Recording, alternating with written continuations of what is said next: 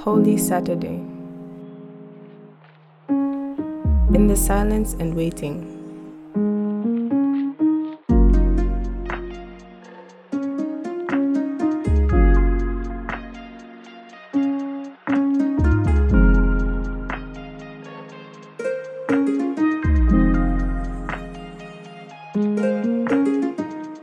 It is finished. These are the final words of our Savior before he gave his last breath.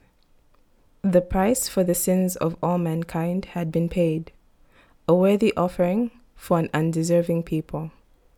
The body of Jesus is wrapped in linen and placed in a tomb, heavily guarded for fear that they would steal his body and claim resurrection. And he did. Christ was crucified on a cross, he died and was buried, and on the third day he arose. They did not understand. John 20 verse 9. For as yet they did not understand the scripture that he must rise from the dead. The disciples had just witnessed their master be crucified for crimes he did not commit.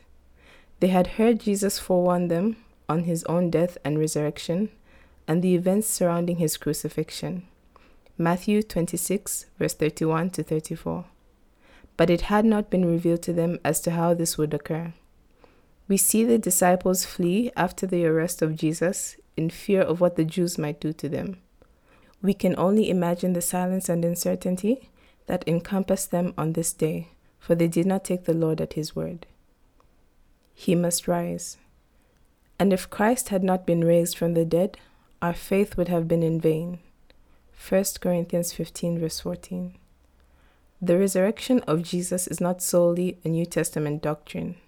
We see it mentioned in the Old Testament as well. The psalmist writes in the 16th Psalm, Psalm 16 verse 10, that, "For you will not abandon my soul to Sheol, nor will you allow your Holy One to undergo decay." We cannot state that David knew how this was going to be done, but we can rest in the same assurance he rested in, that he would not be confined to the grave for all eternity on account of the resurrection of the Lord. The prophet Hosea gives a popular verse in the 13th chapter of the book, an inquiry into the power that death no longer holds. O death, where is your sting? Hosea 13 verse 14. By Christ's resurrection, death no longer has any power. We also see from the prophet Isaiah writing in relation to the resurrection. He will swallow up death for all time, and the Lord God will wipe tears away from all faces. A beautiful reality for God's people, the engulfing of death and the eternity that awaits. Resurrection for all, eternal life for God's people. All will be raised from the dead, but not all will possess eternal life. The life guaranteed in Christ is reserved for those who have believed in the Lord, for those who have been crucified and died with him. 2 Timothy 2 verse 11.